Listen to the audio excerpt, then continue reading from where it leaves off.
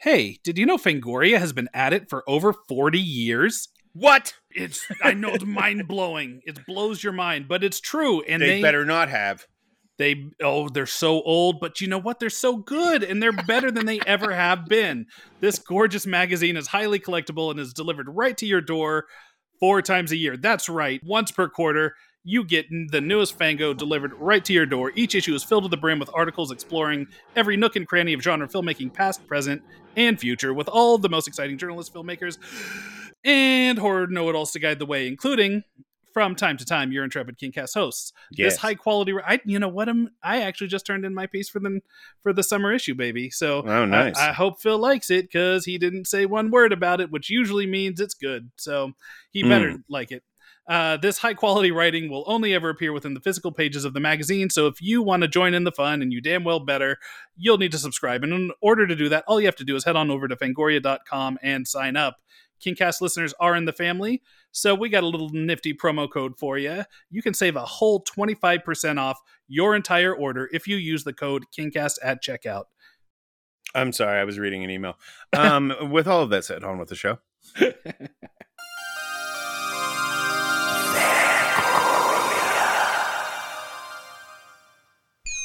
Hi, my name is Stephen King.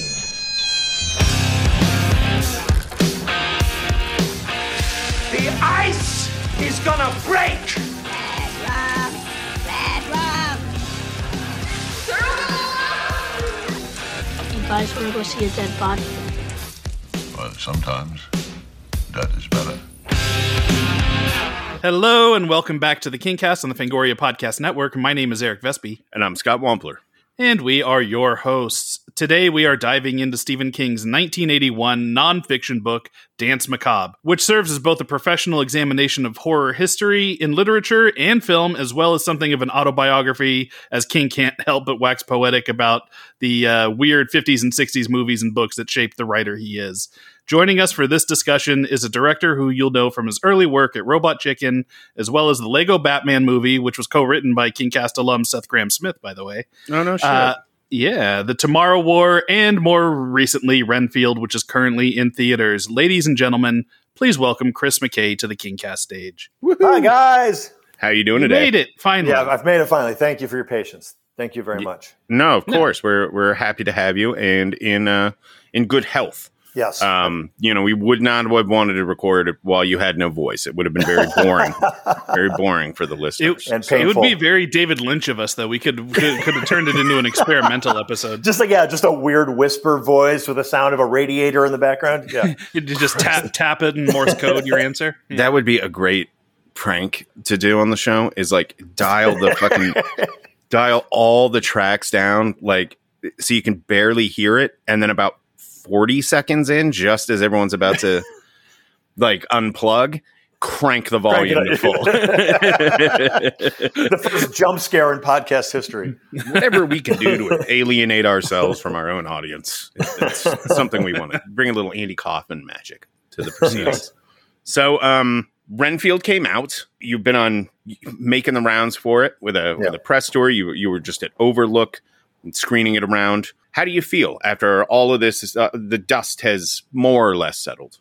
Oh, exhausted. Yes. I feel good. I mean, I love watching the movie with an audience.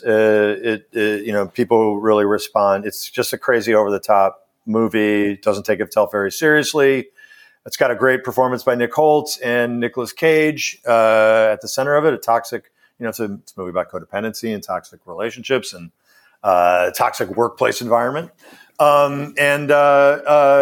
love watching it with audiences just because, all the gags, the splat stick humor and, the kind of crazy go for it practical effects that we did play really well. So one of the things from the screening at Overlook, which I was in the audience for, that really kind of surprised me going in was, I think because from the clips, I've seen a lot of the CG gore side of it, leading up to it. But what you don't know is in the first 10, 15 minutes, anytime you see Nicolas Cage as Dracula, he is so fucked up and it's all practical makeup and it looks so cool. Maybe you could talk a little bit about that. I'd love to hear like the ideas, and I'm sure just from my limited interactions with Cage himself, he seemed to be the type that would be all in for, yes, really fuck me up and make me look like a Hammer like monster, like a B movie, like the B side of a double feature Hammer monster, not one of the top tier guys, you know? You're right. Yeah, no, he was. I mean, Cage was great. I mean, I've never rare to work for somebody with somebody who just is so full of joy every single day. Like he loves making movies. That has not diminished, you know, in his career. Every day he gets on set, he's super excited. Even if he spent 4 hours in a makeup chair before he's about to do a 10, 12-hour day, his enthusiasm is not diminished. So he's a real joy and an inspiration to be around. And yeah, I mean, look, I wanted to do as much of the movies practically as possible, whether it's, you know, exploding a priest or ripping a guy's face off or ripping a guy's arms off or Cage's makeup. And I'm sure the studio would have preferred that I did it differently. As far as his, they did not want to be locked into one look for Dracula. They thought it was too scary. The gore, fucked up Dracula. How fucked up Dracula looked. Yeah, they thought people were not going to be grossed out by it. People didn't come to this violent horror comedy to be scared. Exactly. But Christian Tinsley, who had done Westworld for one thing, some of the stuff I'd seen him doing, Westworld was amazing. And he came to the table, and I just told him, look, I wanted to.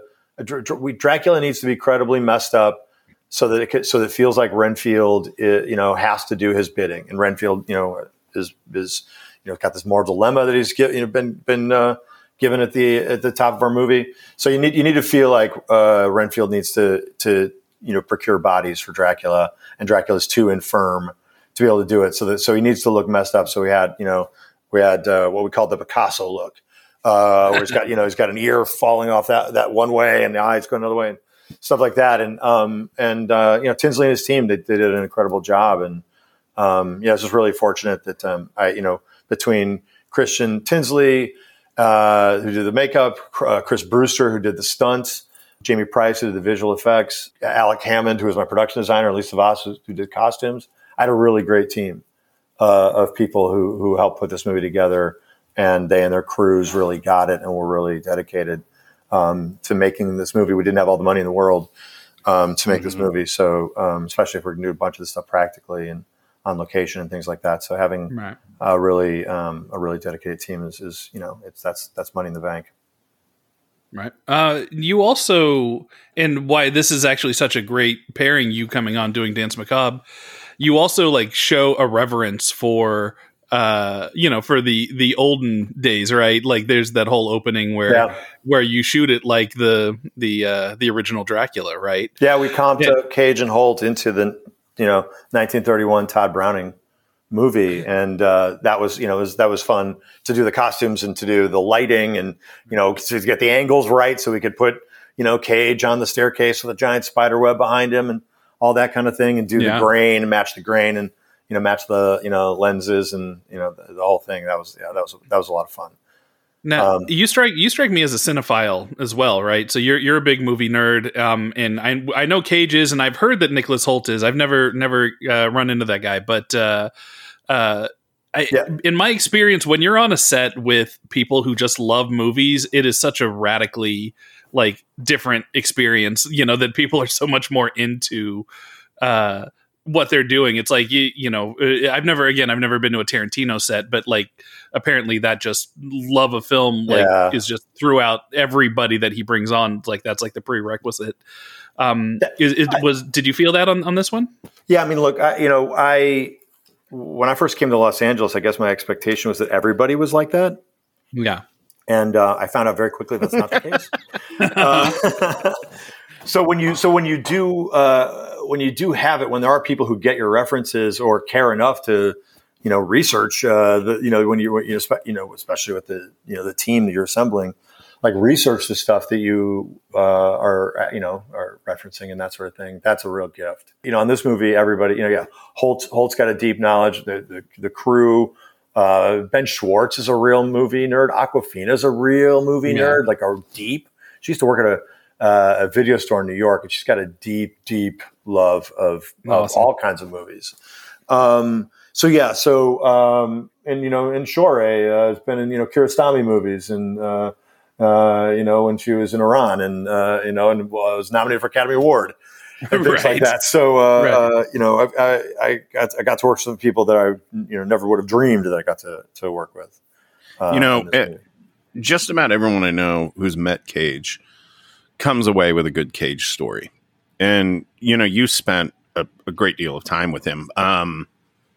If you had to tell one anecdote that we haven't heard before about your time spent with Cage, does anything immediately pop to mind? We didn't talk about his crypt in New Orleans.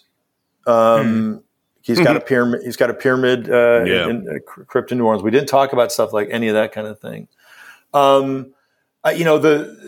The fact that he wanted to play Dracula a little bit like Anne Bancroft in The Graduate is probably the weirdest thing that happened on set.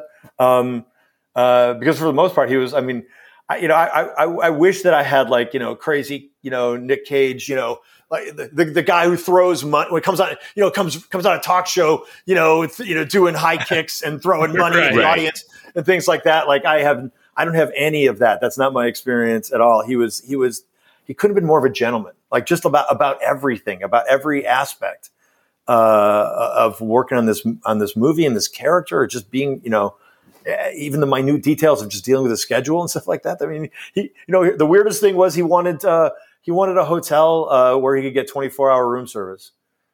Smart man.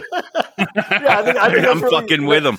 Yeah, I think that's really great. He wanted a stairmaster or something, and he wanted 24-hour room service, and that was you got to be able to walk off those midnight hamburgers. It's like I get it. Nothing pisses me off more if I get in late somewhere, get to a hotel, you get a look at the hotel and you're like, oh yeah, this place definitely has fucking room service. And then you get to the room and it's like, oh, that we stopped that at 9:00, and you're like, you monsters. Yeah. What am I supposed to do now? When I landed in Sydney, I went to Sydney for a year and a half or almost 2 years to do the first Lego movie. When I landed there, I'm like, oh yeah, I can't wait to try food, and just really excited. And I found out every restaurant closed at 9:00. That was that my first night was a real bummer. Because you get spoiled in the US with the 24-hour shit everywhere. I've had that experience traveling abroad, and it's like, oh, cool. If I want a burger at 10, guess what? Not even McDonald's is open. It's just everything closes down early. And then you go to New Orleans, and it's you can't step 5 feet and not see a restaurant open till 2 p.m. or 2 a.m. New Orleans respects its food and beverages for sure. Yeah. So, because you brought up the Anne Bancroft thing, what did you think the first time he mentioned that? Did he do the voice and then tell you what he was doing, or did he say, "Hey, I got an idea"? How did that interaction go? This came up I had a phone conversation with him before he agreed to do the movie, and it was a great conversation. The very next time that I talked to him after he said, "Yeah, I'll be Dracula," he was already off book. He had a voice that that was his father's voice. He was channeling his dad, who was an English professor and sort of an intellectual. And he was doing this mid-Atlantic accent, and very haughty. And his father was somebody who had a huge impact on Cage and showed him Nosferatu and Cabinet of Dr. Caligari when Cage was 5 years old, which has had a huge impact on his acting career, and so he was kind of kind of already had this voice down, and we were just talking about this scene the scene in the apartment between Renfield and Dracula, and talking about abandonment, and how Dracula, felt this, abandonment, and that's when he said, I wanted to channel Anne Bancroft, Right. in that moment, and I honestly, I kind of got it on some level, because I thought, okay, yeah, he's jealous, and he's going to be petulant and petty. And I thought that was, I kind of thought that was perfect. So, I didn't flinch, when Anne Bancroft came up, I guess, or The Graduate. A little mommy dearest in there too. It's like, don't you dare leave me. I get it. Yeah. No more wire hangers. No more wire crucifixes. So, what is your Stephen King origin story, Chris? I don't think there's ever been a time in my life where Stephen King wasn't a part of, my heroes. Like, he was one of my heroes. Like, it was Stephen King, Steven Spielberg, and John Carpenter. Like, these are the people that and Stephen King, books were ubiquitous. They were, every house you'd go into, somebody had one of his books, Salem's Lot or Firestarter or whatever. And I just remember going to the library, and I think seeing like the cover of Night Shift and seeing the cover of Firestarter, and I was a big horror kid, loved, I just was obsessed with horror movies and science fiction movies and fantasy. And I think Firestarter was the first one I picked up, and it was just I read it cover to cover on a family trip, and I just everything. It felt so cinematic. And everything about his like writing style, how punchy his writing style is, and the quotes at the top of every, lyric quotes at the top of every book or every chapter or whatever. I mean, everything was like speaking to because I was getting into music at the time. I was getting more and more into movies, and he'd reference movies or actors or things like that. Like all of this, the way he uses pop culture. Like all that stuff was exactly what I was, as a Midwestern kid. I grew up, outside of Chicago.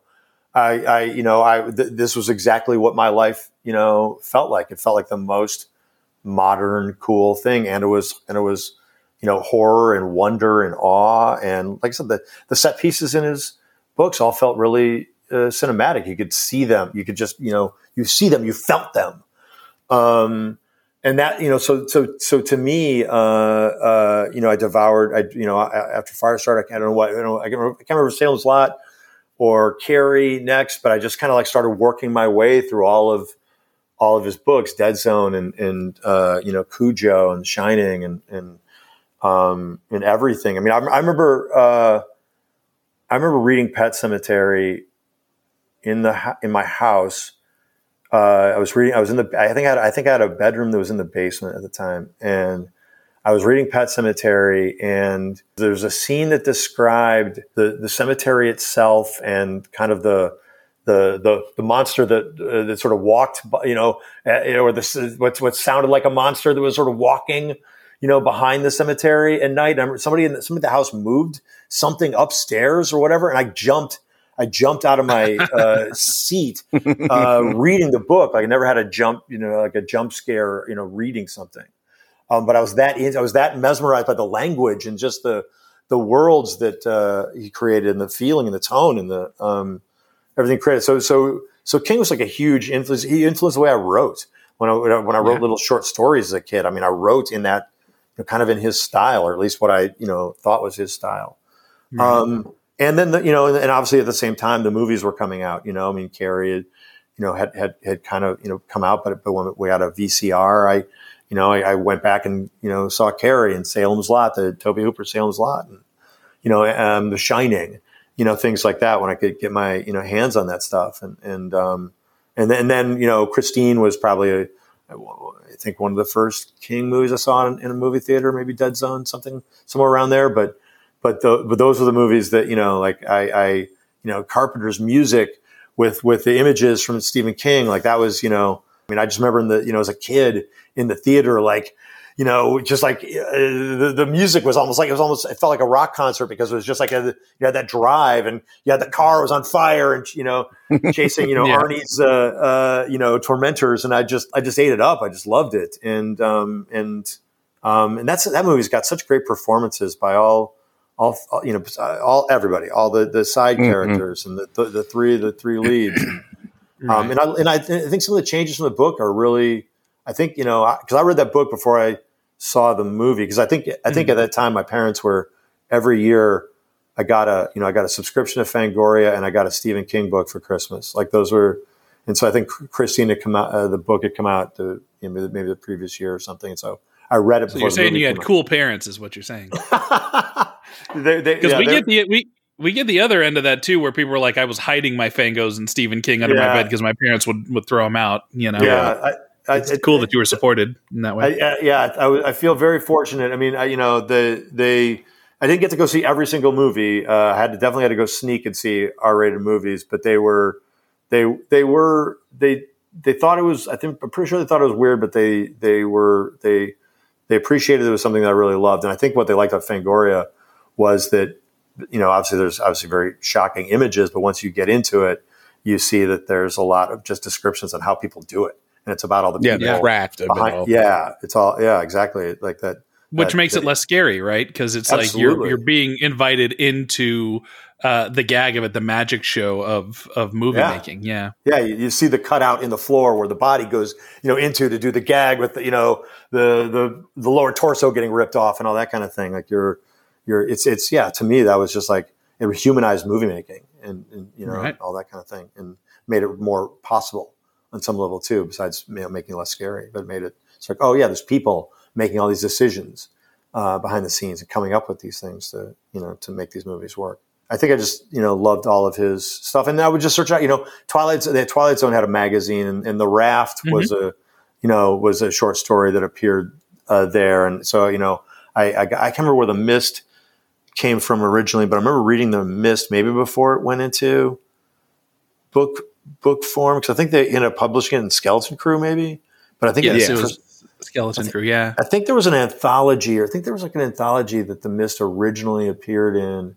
And I remember reading that, and that was, for me, for the longest time, that was like, I'm going to make The Mist as a movie as a kid. Like that was like, I thought that was just, it's 100 pages or so or whatever. And it was just like, but just such great storytelling. So cool. Yeah. Self-contained. Yeah. Of the modern era. And I'm going to say 2000, from 2000 on, because I don't want you to just answer Shawshank Redemption, because that would just be the answer to this question. But like, do you have a preferred King adaptation from the last 20 years? Like, how do you think they're doing with his? Wow, that's a really the adaptive process for King. Like in the 80s, 90s, it got a little janky there for a while, and then there was like, I don't know. It's really just a constant roller coaster. They're either really good or really bad. Yeah. Because like Dino De Laurentiis had the rights to a bunch of them, was just kind of churning stuff out. That's a really good question, because I can't think of, because even isn't Shawshank pre-2002? Oh yeah, it's 94. Yeah. If I define modern as 90s after, though, you would have just said Shawshank, and then I can't. Yeah. We cannot talk about Shawshank on this show anymore. It's just it's a moratorium on Shawshank. Well, here's the thing: it's a perfect movie. There's nothing really to discuss. Sure. It's a great movie. Every single aspect of it rules, and good talk. What do you think about this scene? Perfect. What do you think about this character? Perfect. Yeah. We'll help you out. We'll give you some contenders. There's Darabont's The Mist. There's 1408. There's It Chapter 1. Those would be high up for me. Like, it's got to be The Mist. It's got to be The Mist as the thing for me, because I think that's a thing you can go back and watch and have a lot. There's so many things about that. Again, there's lots of great performances. Marcia Gay Harden is like pitch perfect.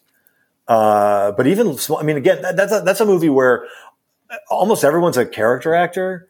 In the film, and really, like, there's so many so many performances that work and the mood of that thing. I mean, definitely like, because especially as somebody who wanted to make that into a movie, and to see it done at such a high level, and the design too. I think some of the design of the creatures is really great. Yeah. Like that's something where you see there's a lot of variety in that, that I think is really amazing.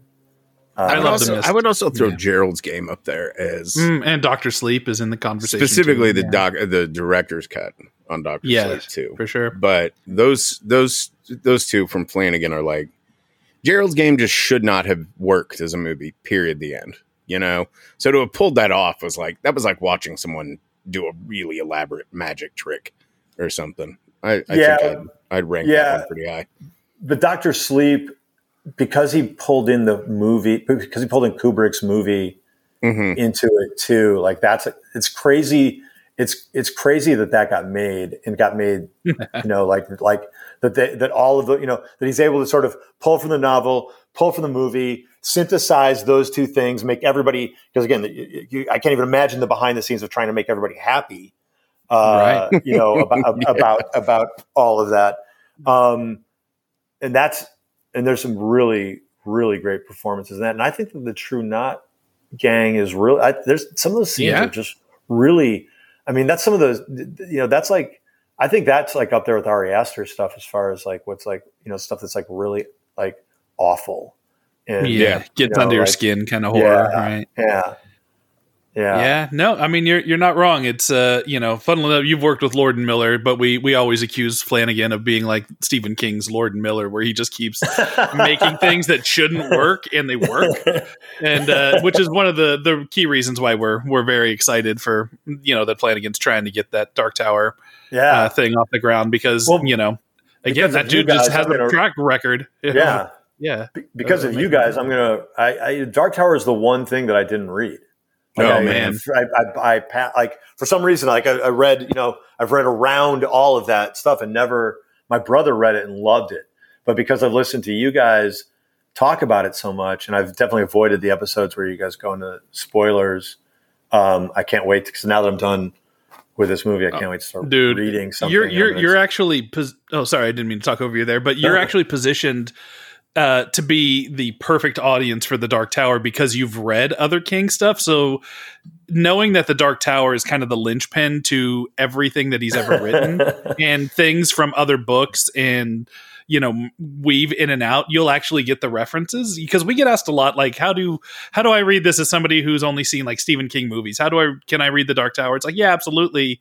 But, like, do I need to read The Stand? Do I need to read Salem's Lot? Do I need to read Insomnia? Do I need to read, all these things that tie in? It's like, you don't need to, but like, if you do read it, then before going into the Dark Tower, then your experience will be elevated, right? Yeah.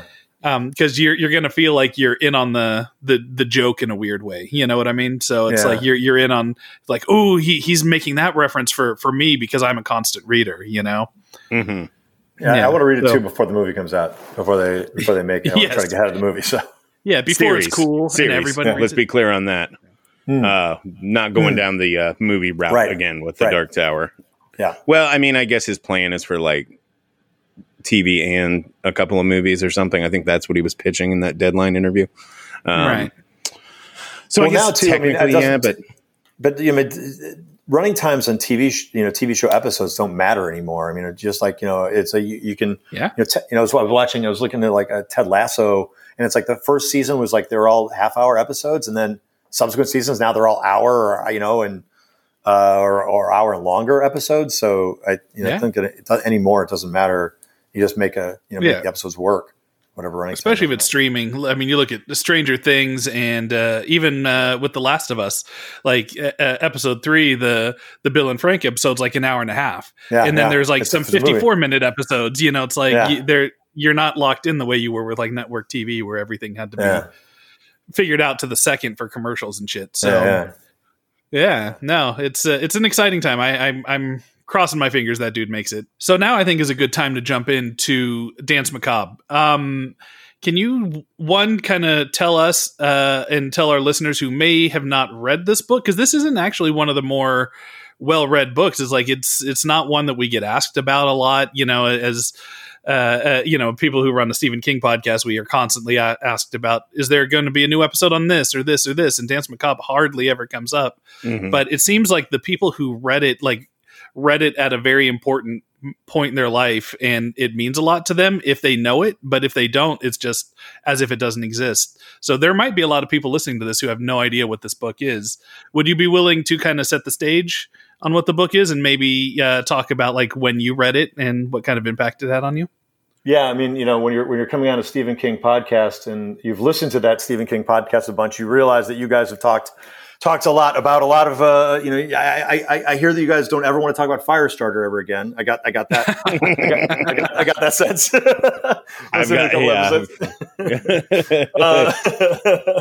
And so I was sort of like I was thinking back on books that meant there meant something to me that Stephen King wrote, but you guys hadn't really talked about.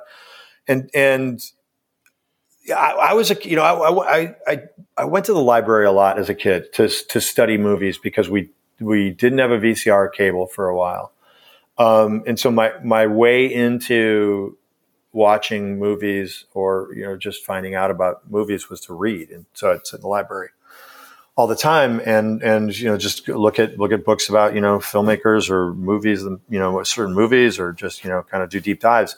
And in 1981 or so, as I was getting into Stephen King and absorbing every book that he wrote, this book came along, and it's about the depth and breadth of horror in literature and filmmaking and comic books, and it's from Stephen King's point of view about what scared him as a kid and what inspired him to write, and it had lists.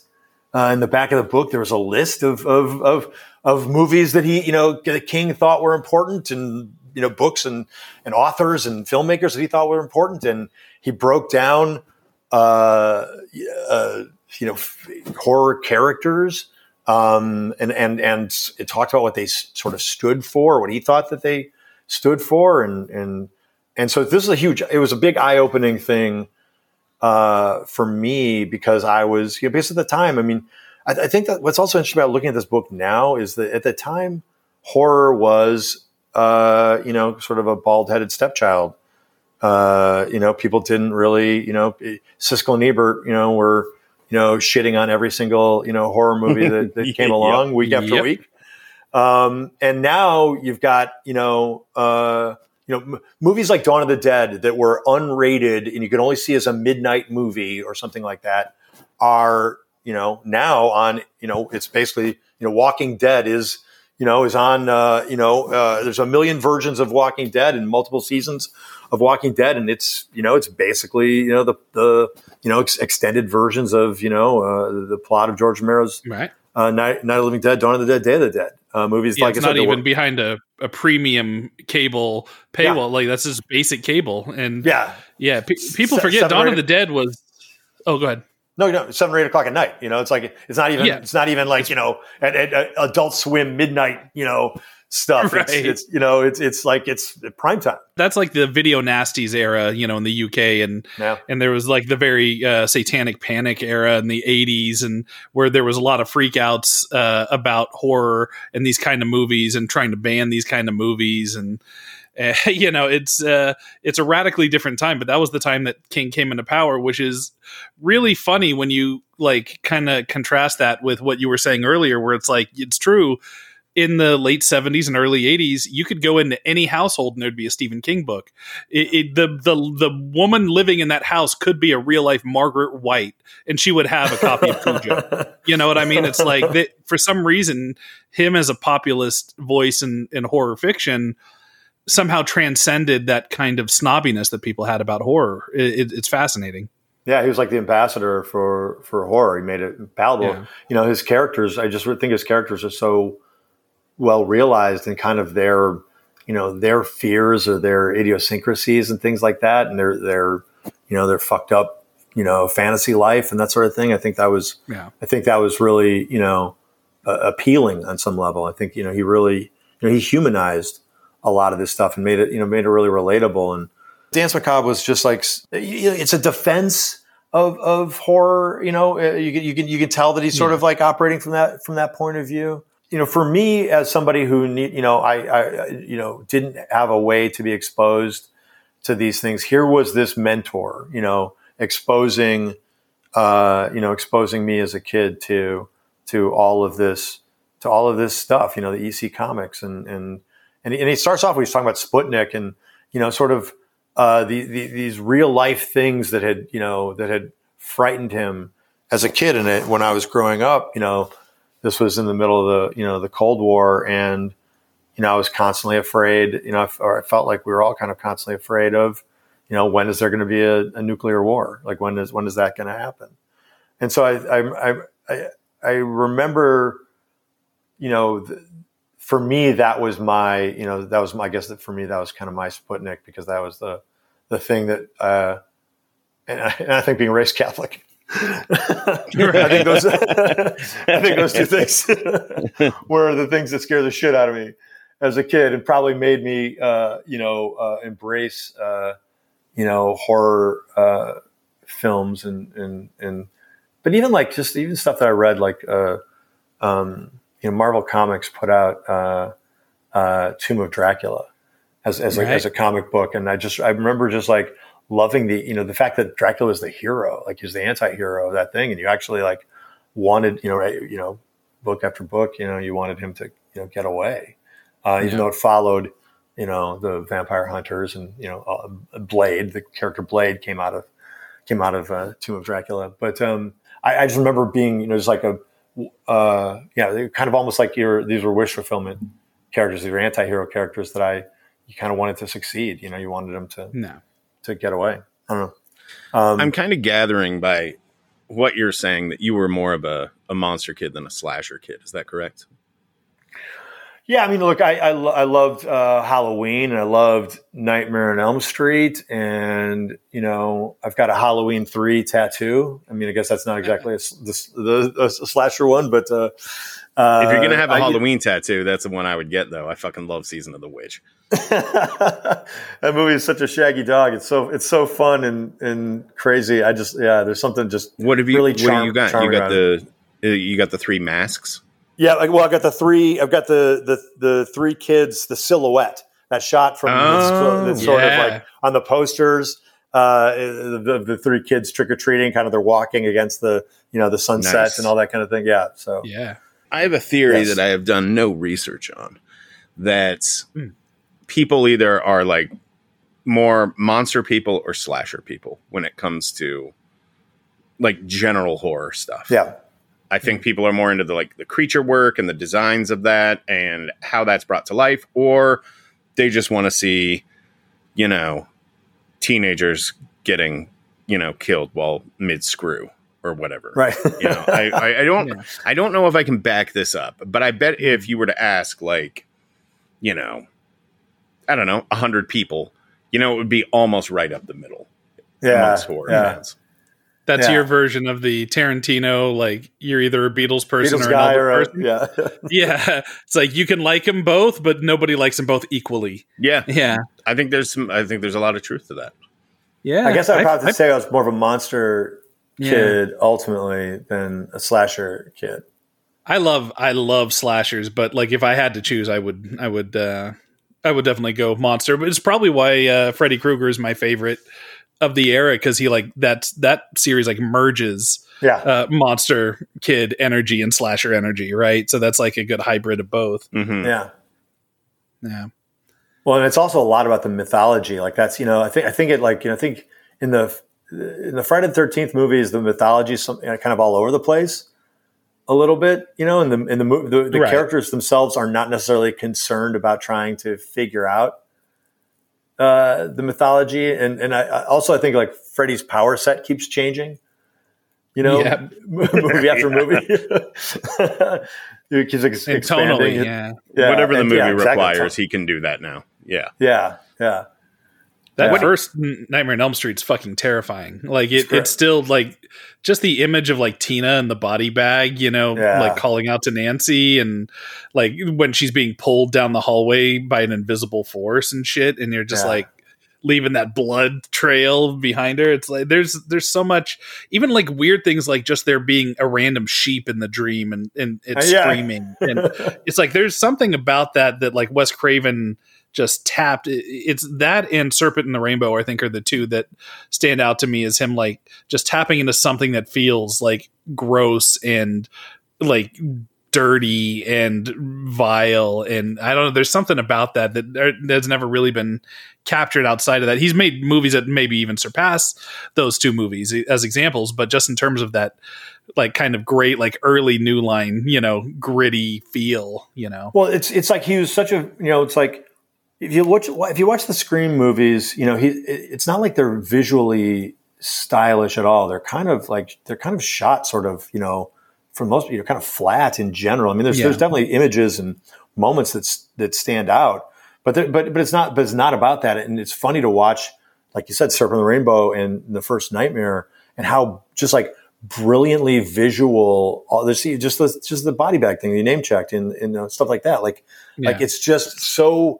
It's beautiful. It's poetic. It's got dream logic. I mean, obviously, both movies have dream logic all over the place. Right. But in the way that like a Dario Argento movie would have dream logic. It has nothing to do with dreams, but those things sort of affect us. Exorcist has dreamy images and dream logic images, even though it's a possession movie. Still, there's stuff that's just haunting in its execution, and you don't see that in all of Wes Craven's movies. But he was just for those two movies, he had just a beautiful images. I want to point this out and just come clean about it on the show, but I still have not read Danse Macabre. And Chris, you were saying something a moment ago about it having lists of recommendations in the back of the pages. And I did not know that until you said it. I didn't know that was the case. And I was like, what? I'm sitting here thinking like, what the fuck? Like, why didn't I read that? And I figured it out is that, I was reading, for the most part, I was getting King books after my mom was done reading them. Right. And we would go to the library sometimes and I would, get some that way. And then eventually we'd be going to bookstores and stuff, and I'd be able to, pick out a book or something. But she always talked me out of Danse Macabre because she's like, no, that's not like it's not made up. It's not like, she was trying to say it's a nonfiction book. Right. It's not. And I think she just beat that into my head so many times when I asked about it that for many years I never got around to it. And then it was just like a thing that I kept not getting around to, but in realizing now more fully what that book is and, hearing that it's even got lists of recommendations in it, I'm like, fuck, I need to go pick this up. This is stupid that I haven't read this by now. It's so like, if you want to know, like, I guess if like you want to know, obviously it's a snapshot of Stephen King at that time, but it's like, I really feel, for me anyway, it was like just getting to know. It's like going into his messy apartment or something like that, and just like kind of sitting down with him. And he's like, "Oh yeah, did you ever read this Ramsey Campbell's short story? This thing is great. Oh, when my father left me, I found this H.P. Lovecraft book up in the attic. And it's one of the last things that my dad left up here. But the cover art just affected me, and it made me want to I think that started his journey as a writer." Things like that. Like there's little details in there, and again, just him kind of like just talking about like just like he's real brutal at times, like about stuff that he likes and he doesn't like, or like his sort of like defense of like bad, certain bad, in quotes movies that were out of the time. Like there's a bit on Rocky Horror Picture Show and movies like Prophecy and stuff like that. Like there's he beats up on Prophecy a lot in this book. But Prophecy probably deserves it. But we're talking about the mutated bear. Yeah, not the Christopher Walken Angel movies. Yeah, right.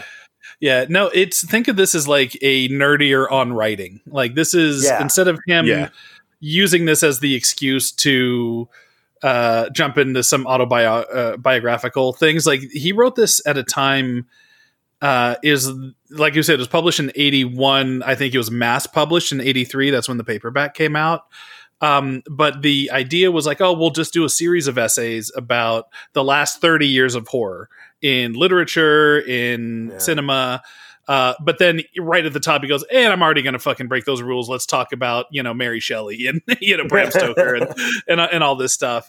So it's him not all that far removed from his English teacher days, and essay writing days and essay reading days, like doing that. But he also seems, unlike on writing, it feels like on writing, he is not embarrassed to be Stephen King anymore. When he wrote that, like that was him like, oh, okay, I'm coming to my own. In this one, every time he has like an autobiographical tangent, like I think there's even like a chapter titled, and now for a really dumb autobiographical moment or something, there is something of that sort. It's like he's embarrassed to be like, you don't care about me, you just care about maybe what I have to say about these horror movies and things that influenced me growing up. It's really interesting to read it then, because there's like a slight insecurity that goes through this entire book, where he's secure in his knowledge of what he's talking about, but kind of insecure as trying to come across as an expert in this field. You know what I mean? Yeah. Well, and he also wrote it when he was 34. Yeah. I think that, I'm well past the age of 34 now. Yeah. Like if I sat down now to write my version of this book, I would probably be doing that shit too, because I feel like, doesn't a certain part of you feel like when it comes to movies or specific genres that you're just never really done learning, because it's always being changed, and it's always like, the sense of curiosity, I think, is what pulls you through versus trying to master it, right? Or trying to like find any sense of completion. You'll never complete it all. But I can imagine being like at a younger age, at like 34 years old, being like, okay, I should probably take the piss out of myself a little bit on this, because like, I'm just a guy. I wrote some good scary stories, and I'm like, I'm like not even middle-aged yet. Like maybe I shouldn't be doing this. I just can imagine feeling self-conscious about it at that age. Right. Well, you see, I think the point that you made, where he's so much closer to the English professor version of himself at that time than he is how many books did he? I mean, I guess he was up to The Shining maybe at that point. But yeah, I mean, I think Dead Zone maybe was the last one he wrote. This was published. It's an odd book because it was published during his Doubleday years, which is that run of like, the Dead Zone, The Stand, The Shining. But it was published by a specialty publisher called Everest House. So it's really fascinating, just from that angle where this is like him taking a break from writing his regular shit.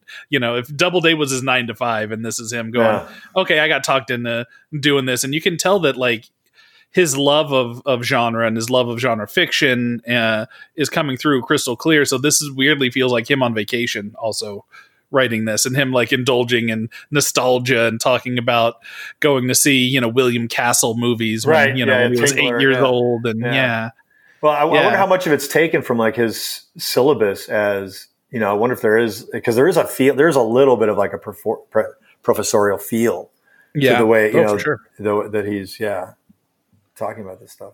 And I was reading a thing on Wikipedia about this. I was reading. I read over the Wikipedia page. I managed to get that done before we recorded. Your mom didn't forbid you to. Yeah, she said nothing about Wikipedia. Okay. So sorry, Mom. But I was reading that part about, from the introduction about him talking about Bill Thompson, his editor, and that he kind of talked him into writing this book. And there's a thing here that I thought was kind of funny. Thompson ultimately convinced King that if he wrote such a genre survey, he would no longer have to answer tedious, repetitive interview questions on the topic. I'm thinking, that's not true. like, absolutely fucking not. I mean, if anything, it opens the door for more. I mean, it's because he's going on about it. It's going to open the door for more questions. Yeah, well, that, and also like, as we've already pointed out, this isn't one of his more well-read novels. Or excuse me, well-read books. Like I host a goddamn Stephen King podcast. I still haven't read it. Right. So, there's that, but also like, I don't think it would stop questions. Like, for instance, just in doing this show, we've talked a bazillion times about like what our favorite Stephen King adaptations are, what our least favorite are. Not a week goes by where someone won't tweet at us and say, I've listened to all your episodes and I'm just wondering what your favorite Stephen King adaptations are. And I'm like, what are you talking about? Like, how could you possibly not know that if you've listened to, the answer is they haven't listened to the entire show. But even if you've only listened to like a quarter of it, I got to assume you would pick that up through conversations. I think we know it's Firestarter, number one. Yes.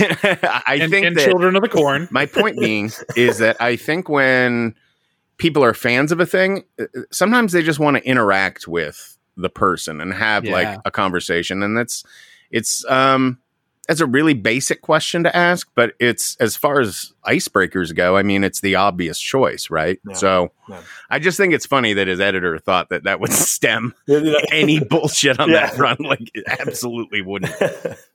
The naive assumptions that, this is going to stop people from asking these questions. Yeah. Oh, yeah. And then you just, while mid-interview, just say, hey, go read Danse Macabre and come back and we can move on. Like, no, dude, that's not how that's going to work. That's not how that works. No.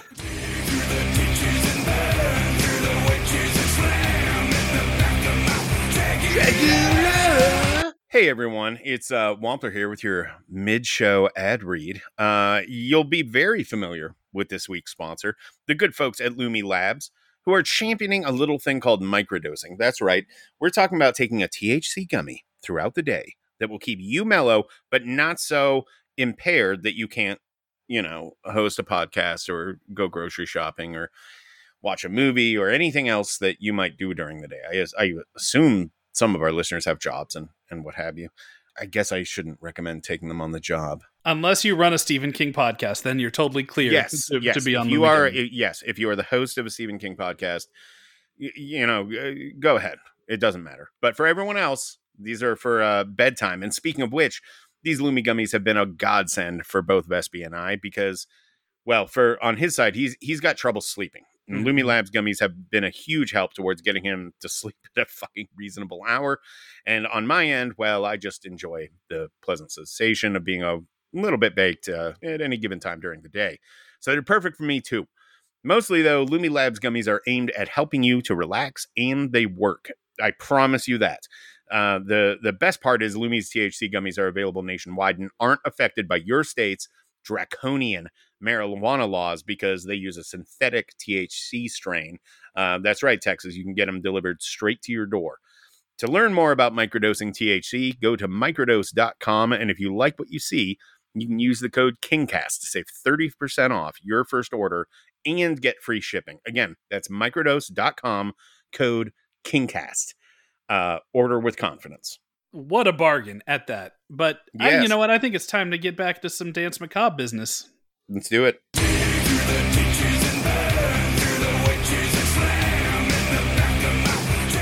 So I think that there's a section in here that I think would be kind of fun to run Scott through. And I pulled out my hardback, my original copy that I have here of it. And there's a moment about halfway through the book where he does a bit of a quiz, a horror movie quiz. Oh, yes. I would like this. And it's just like, okay, what is this? And what's fucking crazy about this, and you'll see it, it's written by somebody who loves some really niche bullshit. And so there's going to be like the most obvious thing in the world, like where it's just like, I'll go ahead and say one of them is just like, there's a lady that's tormented by birds. What could that be?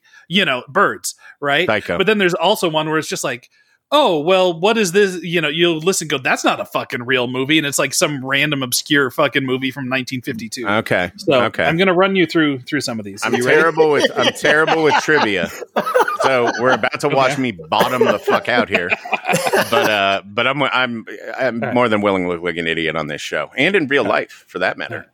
All right. So it is said, okay, name these films. Number 1. Once upon a time, the husband of the world's champion blind lady had to go away for a while. Pause. champion blind lady? Yep. Is she the best at being blind? That's what the world's champion blind lady. So that sounds like the best in the world. Had to go away for a while to slay a dragon or something of that sort. And a wicked man named Harry Rote, who came from Scarsdale, came by to see her while her husband was gone. Wait until dark. It is indeed. Number 2. Harry Rote was a dead giveaway. So. Yes, and that's what a lot of these are. And then we'll get to one where it's just like, that's not even a movie that exists. He made that up. Okay. All right. So this is another gimme. Once upon a time, 3 babysitters went out on Halloween night and only one of them was still alive come All Saints Day. Halloween. Yep.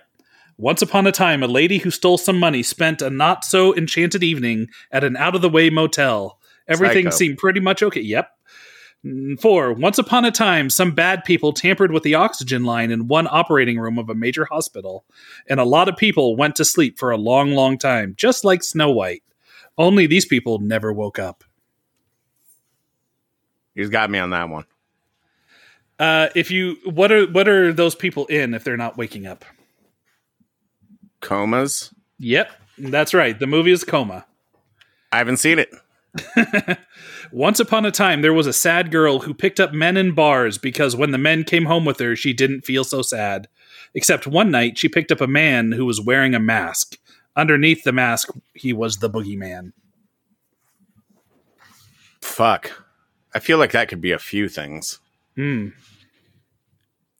This one stumped me too, and I'd always heard this title. I never realized it was a horror movie. Chris, do you know it? But this, he goes into this, and it's Looking for Mr. Goodbar, the Diane Keaton movie. Yeah, but it's funny because he goes into in the book he goes into like Looking for Mr. Goodbar. Maybe my memory, I'm going to say extensively, but that's probably my memory is probably wrong about that, but it felt like it anyway. Because he's talking about like the breadth of like what horror, as far as like horror can be across all of this spectrum of things. It can be it can be Halloween. It can be Looking for Mr. Goodbar. It can be Wait Till Dark. All right, this one Scott will definitely get. Once upon a time, some brave explorers landed on another planet to see if someone needed help.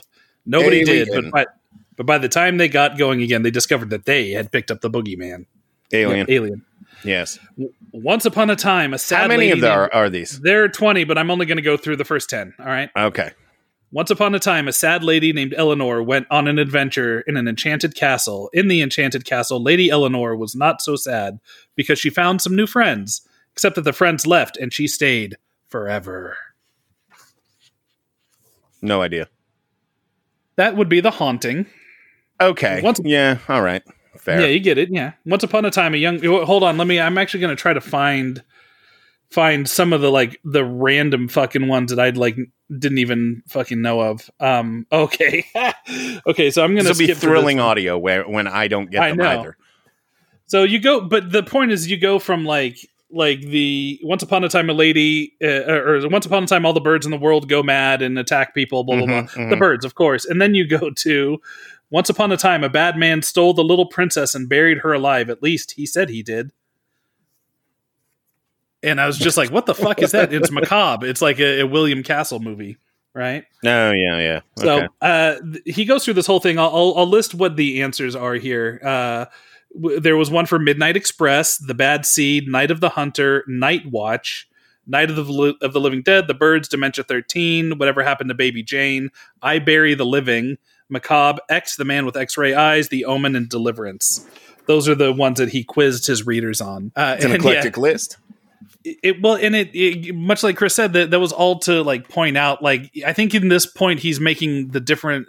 He's differentiating terror and horror. I think is what he was saying, and that you can have terror in like kind of those straight movies. Like Deliverance isn't, it's a thriller or whatever, but it's not deemed a horror movie. But it has just as much root in horror as the cheesiest William Castle movie does. Right? So a lot of this is him putting on his literary critic hat, his film critic hat, and just kind of doing these deep dive essays into what makes horror. Mm-hmm. So it's again, it's like it may not be the most appealing on the surface for that, but he just engages the audience in such a way that, you know, that it's very much like his outros, you know, where he's just Uncle Steve by the fire, you know, wanting to share his love of genre with you. And, you know, I don't know. I was very excited when Chris finally broached the subject, because this has been one that I've been wanting to dig into for a long time.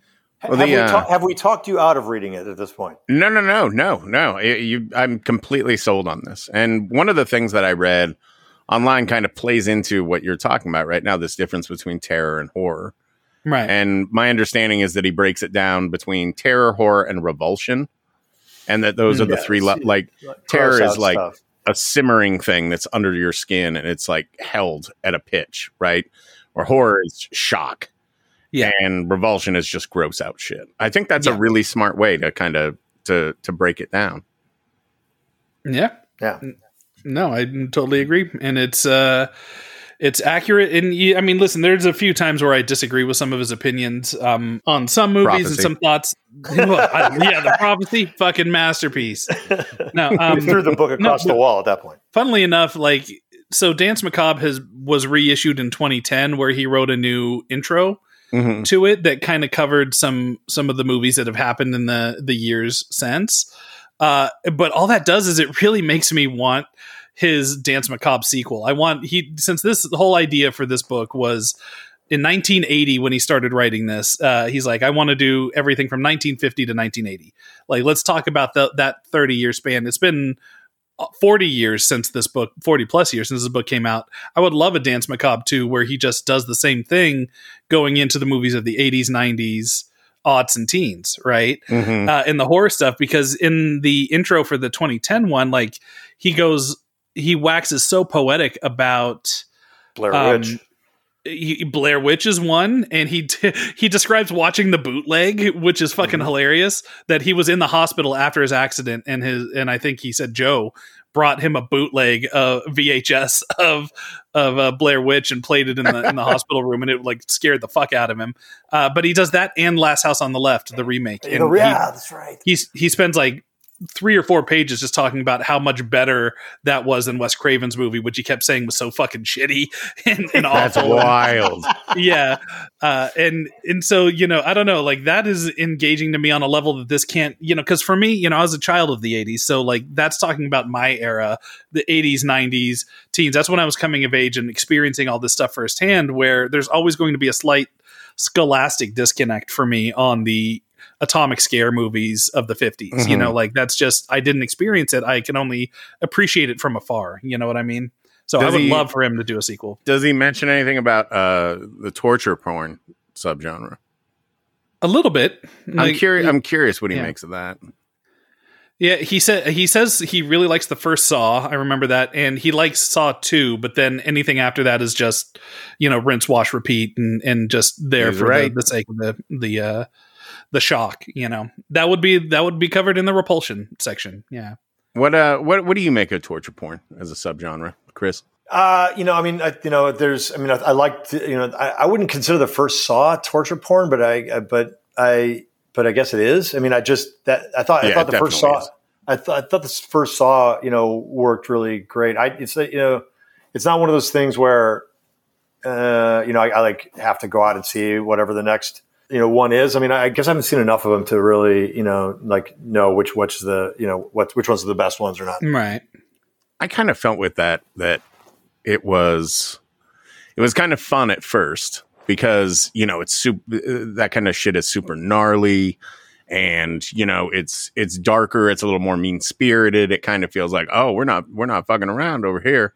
Right. And, you know, I appreciated that about it at first, but once, you know, I kind of I react to that stuff in the same way that I do like slasher stuff, where it's okay. Once you've seen the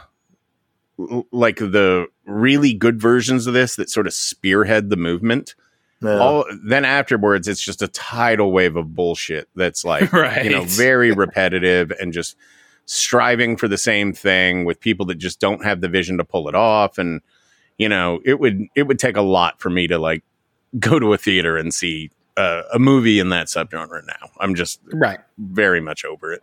What do you think? Yeah. Would you consider The Strangers? Like, how would you How would you classify that? Home invasion horror. Yeah. Okay.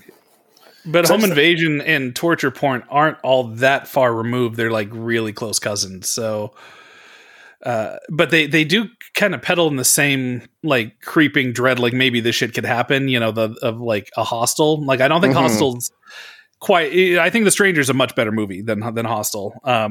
But you know, they both give me that same kind of icky feeling. You know, I think to your point though, like one of the things that I really appreciated about those early days of the quote unquote torture porn movies with the Saws and Hostels and whatnot is you have to remember at this point, like we had been coming off of 5 or 6 years of nothing but people trying to make Scream ripoffs, right? Mm-hmm. Everything was trying to be Scream and failing, mostly failing. And they were making horror kind of a joke, making the horror kind of a joke. And then we went from that into an era of PG-13 horror that didn't have much teeth. You'd get the occasional The Ring or something, but for the most part, most horror in that era was just kind of tensionless, bloodless. You know, it didn't have the teeth that I mentioned. And then here comes torture porn to go, hey, remember, this is what, you know, these are the kind of movies that are going to make PTA committees fucking lose their shit and try to get shit banned, right? It's like, remember, horror can be this too. And they're incredible audience participation movies. I mean, that's the thing is you get, you know, I mean, when I saw The Strangers, I mean, it's just like those movies had the audience in the palm of their hand, and were, you know, and when the moments, you know, when the set pieces went off, they fucking worked. You know, they just like, you know, the audience was like right there with the filmmakers, and that's what's the last horror film, like new horror movie you saw in theaters or at home, whatever the case may be, that really scared the shit out of you? Hereditary. I thought Hereditary was scary. Hereditary is pretty scary. Yeah. Hereditary is the last movie that like when I watched it, I was just like, this is like deeply affecting on a level that I haven't seen in a long time. Yeah. A lot of substance to that. It takes a lot to actually scare me. Like we've talked a little bit on the show about horror calluses and how we've kind of built that up. And so for me, it's rarely something I see that scares me. It's more something I see that I go, wow, that works on a level. Recently, Talk to Me, which I saw at Fantastic Fest. Oh, Talk to Me is so good. You know, had that feeling, but you know, in Talk to Me feels a little bit in the neighborhood of It Follows, where It Follows before that was kind of like, okay, that's tapping into something that really is unnerving and even unnerves me with all my horror calluses. I don't think it quite nails the landing, but like the whole setup, that whole world, you know, that kind of the doom and the inevitability of it all, you know, it fucking just really got to me in a way. And Talk to Me has a lot of that feeling. It's a little bit of the same feeling that J-horror at its best had, where it's just like they're the Terminators, right? Of horror movies. Like there is no bargaining with it. There is no finding the magic secret to undo it. It's just like, once you're marked, you're fucked. That's it. That's done. Once it's in your, you know, maybe it taps into like being hunted, you know, that whole, like if you're in a forest and a bear wants to eat you, it's going to eat you. Like there's nothing you can do about it, you know? So, yeah. Chris, did you see, you mentioned Hereditary. Did you see Beau is Afraid yet? No, I haven't seen that yet. No, it just, I'm hoping that now that I'm done with all of this stuff, I can actually go to the theater and watch this. I'm caught up in any of the latest movies in the theater, unfortunately. Yeah, I haven't seen it either. Eric, did you see it? No, I was at Overlook whenever there was like the early screening here. Yeah. With it, and I just haven't been to the movies since. I've had a lot of friends whose opinions I trust see it, and they fucking hated it, and they love everything Ari Aster's done. So really? I'm really curious, though. That just makes me more curious to see it. Yeah. Me too. And it does seem to be one of those movies that's just super polarizing. It's like, you know, it's one extreme reaction or the other. There's no in between, and those are the movies I tend to gravitate towards. You know, it feels interactive. Now you go in, you experience it yourself, and then you're like, okay, now I know I fell on this side of the line. I like that when a movie does that. You know? Yeah. I don't want to argue about it on Twitter all day, with people, but I like the experience. Yeah, I like going to movies where people they're talking about it the minute they get out of the theater. Totally. I remember seeing Sunshine, and just walking out of the theater, and the entire audience was just standing in front of the theater talking about the movie. Like right. I just love, so I love when filmmakers do that, even if the movie isn't doesn't nail it and isn't as good as his or her last stuff. I just love when filmmakers go for it. Well, the thing about movies like that, they're rarely boring. Yeah. There's usually some degree of vision has been brought to bear on whatever story they're telling, and I'll take a wild swing for the fences any day of the week over like some bullshit I've seen 100 different times in 100 different ways, and like it's just it was fine. Yeah. That's the worst reaction you can have to a movie. I love that. And, I still haven't seen Babylon yet, but Babylon seems to be in the same thing where it's just like the wildest fucking thing. And I'm actually really excited to watch it. But for the same reasons of like, I'll always have a soft spot in my heart for 1941. It might be a bit of a train wreck, but God damn it, if that isn't Spielberg just going for it. Right. Using all the powers. Yeah. I'll watch that 20 times before I'd watch Crystal Skull again, which is him, just trying to, make the movie that he thinks the fans want, versus making the movie that he wants to make. Right. Mm-hmm. I forgot that he spoofed Jaws in that movie. Yeah, he does. With the same, with Christy Backliny, who played the swimmer at the beginning of Jaws. Yeah. It's the same girl. But it's like doing shot the same for thing. shot. Oh God. Yeah. And what's fucking wild about that is done only 5 years after he made it. So that would be like, I don't know, what was 5 years ago? Would have been 2018. Yeah, it would have been like 4 years, because I think 4 years. Yeah.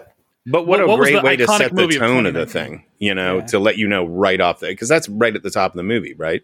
Yeah, it was the very first thing. Yeah. Yeah. So like that's a perfect way to let you know, like, oh no, this is going to be some playful shit. Yeah, it's pretty. It's also smart got one of John Williams' best scores. I love his score for 1941. So I totally agree. I like the ones that totally really swing for the fences, which means I might, even if I deem it as arty farty, up his own asshole bullshit, like a lot of my friends do. That's why I'm looking forward to Beau is Afraid, because I think Ari Aster's a fascinating guy, and he's leashed on this one. He's got nobody dictating what kind of movie he can make, and by God, he's going to make whatever this is. Yeah, right on. The last thing I saw that really scared the shit out of me was Infinity Pool, and I was like, "Oh, the Brandon Cronenberg." Yeah, that is a fucked up, like it really captures the feeling of a nightmare. In a way that is very, very, very difficult to do on screen, I think. Only a few filmmakers are even capable of doing it. I don't know if that's what he was aiming for, but he hit that nail on the head. And the first time I saw it, I was like, I'm not watching this again for a very long time. Like, this really rattled me on some fundamental level. And then the very next day, I couldn't stop thinking about it. And I was like, I'm going to watch that shit again. Well, I still got the rental, and now I've seen it like 4 or 5 times or something. Oh wow! It's what Brandon Cronenberg, like, I liked what was it? Antiviral? Is that the name of it? Antiviral. I liked that. I liked Possessor. Thought that one was better. But even with like Antiviral, it was clear, like, oh, this guy's maybe 2 or 3 movies out from doing something really special. And I think Infinity Pool is him like rising to that level that puts him like, I mean, there's only one David Cronenberg, but he is playing in the same ballpark with that movie, I think, in terms of, getting under your skin, nightmarish imagery and, and doing it in his own way. Yeah. Yeah, totally. Yeah. So, is there anything else? Let me know after you watched it. I'll be curious to hear your reaction. No one reacts to that one like, it was fine. But is there anything else we want to talk about in relation to Danse Macabre? I mean, I'm just excited to hear what happens after you read it. To hear what you say after I will hit you up after I do.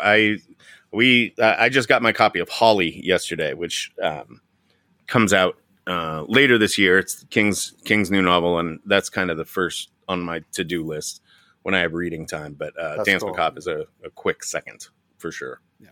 Yeah, it's really interesting also reading it because it's kind of like a textbook. It has a lot of footnotes. Like he'll make mention of something and there'll be like the little tiny one or whatever next to it, right? And then you go down to the bottom of the page and there's like here's supplemental information about this thing. Mm-hmm. It's really there was one where one of the footnotes is like half the page. If I remember right, there was one. There's one footnote where you're reading it. You're reading half the page, and then the other half of the page is the footnote. It's the precursor to House of Leaves. Totally.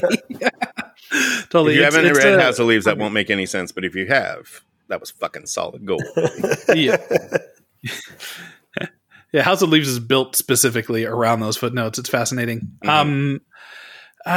So I'm curious too. I think that we've covered a lot of, I mean, listen, we could go in like chapter by chapter if we wanted to, but that would take a long time, and let's not do that. But yeah, I think we've kind of covered the whole of this. You know, if it's time to start getting Chris's self-promoing done, I'm ready to wrap things up. You guys ready to wrap things up? Yeah. Sure. What do you I mean, you just finished one thing, so I hate to be like, what's next? What's going on? Don't take any time off. Like, get it. Where's your project? Like, but what do you have something lined up? Right now, I don't know. I'm going to go watch Infinity Pool. That's the Let me Infinity Pool 2. Come this time next. Let me ask you about that though. Like, if you don't have something lined up immediately, do you worry about it? Or you're like, fucking thank God, I can just have like some months off and figure that out in time. Like, where does your I went back to back on a bunch of things, and so because before I did Tomorrow War, I was helping develop Dungeons and Dragons, and then I went to Tomorrow War, and then I went and did Renfield Draft Tomorrow War. So I've been kind of going. So I'm looking forward to actually like reading scripts and reading free reading. Catching up on movies that I haven't seen. Going to see my mom. You haven't seen my mom in a while. Going to go see her. That sort of thing. So I'm just reading a lot of scripts, man. I'm just reading a lot of scripts, and that's the main thing right now. So right on. But yeah, I really want to do a Stephen King adaptation at some point. I just have to. Do you know what title you would go for? No, I'm kind of. There's a couple of things that I'm interested in, but we'll have to see what happens. You don't want to say them out loud?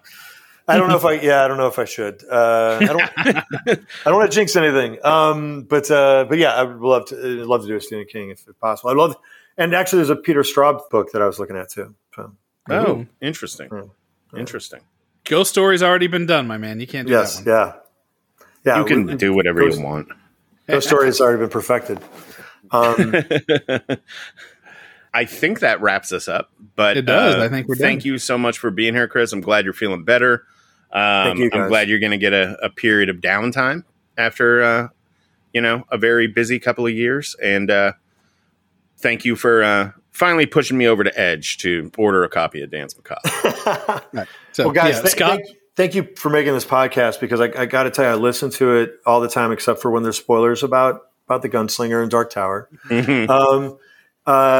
But I really love listening to because not only do you guys obviously love Stephen King, you love, and all the people that you bring on really love his work and the work of all the people that have done it. But you also bring so much of your own personal stories into these podcast episodes that you guys do, and they're really. I find myself, there's just times where I'm really moved by, how you guys are so open and real. I think it's really wonderful that there's it's like I get to know you guys in a way when I'm listening to this thing, and I'm sure everyone else out there feels the same way. And so on top of getting to listen about Stephen King and the movies, and bring people who have really interesting points of view on Christine and allegories and things like that that I think are wonderful and fascinating. But like I said, you also get to know you guys, and I think it's really cool that you guys are. It's wonderful to kind of be to listen to that, because like I said, at times it's for me, it's gotten really emotional, and I really love it. So, well, I appreciate you saying that. It does, and it does get like that sometimes around here. It can veer wildly just depending on where the conversation goes. You never know. I think we probably would both agree that there's no sense trying to curb that. Like if anything, it's it's certainly a feature. We're intended to be one. So thank you for recognizing that. Thank you, guys. Take your little break, but then make another movie and come back so we can talk again. I'd love to. That'd be great. Thank you so much. All right, man. Many thanks to Chris McKay for finally bringing Danse Macabre into the main feed or any feed. This is one we've even touched on on the Patreon. It's but I'm glad Virgin we did. Territory with Danse Macabre. Macabre. And really glad this one came together because we knew Chris wanted to come in. I think we talked about this on the episode a little bit, but we knew he wanted to come in, but then he was busy with Renfield's press tour, and then he got sick, and it was just like, ugh. But we got him here eventually, and we got Danse Macabre knocked out. So very, very happy that he was able to come in. Love this episode. Very appreciative of him. It's always great to talk about something you don't talk about all the time. Yes. And this is a great segue into the title we're talking about next week, which is a title we talk about a lot, but it also happens to be one of my favorite Stephen King movie adaptations. And I will talk about this movie all day and twice on Sunday. That's right. It is Stand By Me. No trucks. I thought you were going to say Shawshank Redemption because we make a point in this episode to be like, we're never talking about Shawshank Redemption again. That would be a really funny follow-up. We did kind of miss a golden opportunity there. But no, we're going to talk about Stand By Me. And it's one of my all-time favorite movies, Stephen King or association or not. Wonderful movie. And we have a couple of people joining us next week. You want me to take this? Yes. I'm not sure what to expect, and you from this group, and Scott might be able to dance around why. Yeah. We have two guests, two gentlemen, who are noted, I would say, pranksters of some sort. They have been sued for their pranksterism in a court of law. They have a documentary coming out soon about their various exploits, which if you attended a certain film festival last year, you might have seen. Very, very funny guys. And the documentary that they've got coming out not only like covers their trials and tribulations as professional shenanigan makers, but also their friendship. And when they offered up in their short list of King titles that they like to discuss, Stand By Me was on there. And I think there's a through line there between, the friendship that these two guys have and the friendship and just the theme of friendship that's explored in Stand By Me. Also, they're funny as shit. So get hyped for that episode. I think it's going to be a good one. Yeah, we're talking about in hypotheticals right now because we record this tomorrow, aka the day that you're listening to this, the day that this episode comes out. The Devil's Day. So we have no idea what to expect. Maybe there'll be some Andy Kaufman shenanigans going on. I don't know, but it's probably not. But let's just hope for we get the recording done, so we're not giving yet another outro where someone's schedule moves and shifts we don't by deliver a day on and that. Totally screws it over. Right? Yeah. Right. Yeah. Exactly. Yes. But yeah, it will. Get excited for that one, folks, and we'll tell you more about the movie they made on the show next week. Yes. And in terms of the Patreon, this Friday on the Patreon, we are bringing in a gentleman by the name of Christopher Weber. Chris is essentially the guy that you go to that knows everything about collectible Stephen King books. So we decided we wanted to take a deep dive into collecting King. We talk about the rare signed first editions. We talk about limited editions put out by obscure niche publishers. We talk about the original artwork that goes into books, where those are now. And then he decides about halfway through to drop this crazy theory that he has about Stephen King maybe having written a Dark Tower story that he's packing away for later. So and then when we ask him more about that, or when he goes into more detail about it, he's just like, "Oh no, I heard this from Stephen King directly," and you're just like, "Wait, so maybe there's some breaking news in there." Video footage of this. Yeah. I don't know about you. We just recorded that while we went from that recording to this one that you're hearing right now. And, my jaw hit the fucking floor. I was like, what did he just say? So if you're a Dark Tower fan, and you're a patron of the KingCast Patreon, get excited for that. It's a really good episode, and it's got some surprises in it. Yes, and it's we go into some pretty detail nerdy shit about collecting and what special editions are coming up, what special editions are out, just how crazy the market's been going lately for it, and the value of all this stuff. It's fun to window shop that stuff, and I hope it's going to be fun for you guys to listen to us kind of talk through some of the crazier King special edition books that are out there. But we figured it was a very good niche deep dive Stephen King nerdiness for your listening to pleasure. And in order to do that, make sure you head on over to our Patreon at patreon.com/thekingcast. Sign up for our $6 or higher tier, and you will get that and a new bonus episode every Friday. And you know what? Access to all of our episodes we've ever done for the Patreon. And that's so many. It's so many, you guys. We're probably talking 1 million. At least. I would guess. Yeah, I mean, I haven't counted it, and I don't suggest that you count it, but just take our word for it. It's at least 1 million episodes for you to listen to. Maybe 1,000,005. I don't know. Maybe 1 million infinity. Someone you never knows. know. Someone knows, and someone's going to pop up on Twitter and say, no, it's more like 150. And we're going to say, shut up. It's 1,000,005. Yeah, shut up right now. Shut up so with head that. on over there and check that shit out. Patreon.com/thekingcast. You're going to love it. Do it. All right. Well, I guess we'll see y'all in the main feed next week for Stand By Me. Adios, folks. The KingCast is a Fangoria podcast production. The show is produced, hosted, and created by Eric Vespi, that's me, and Scott Wampler. Tira Ansley and Abby Goel are executive producers. Daniel Danger is our art director, and editing is done by yours truly.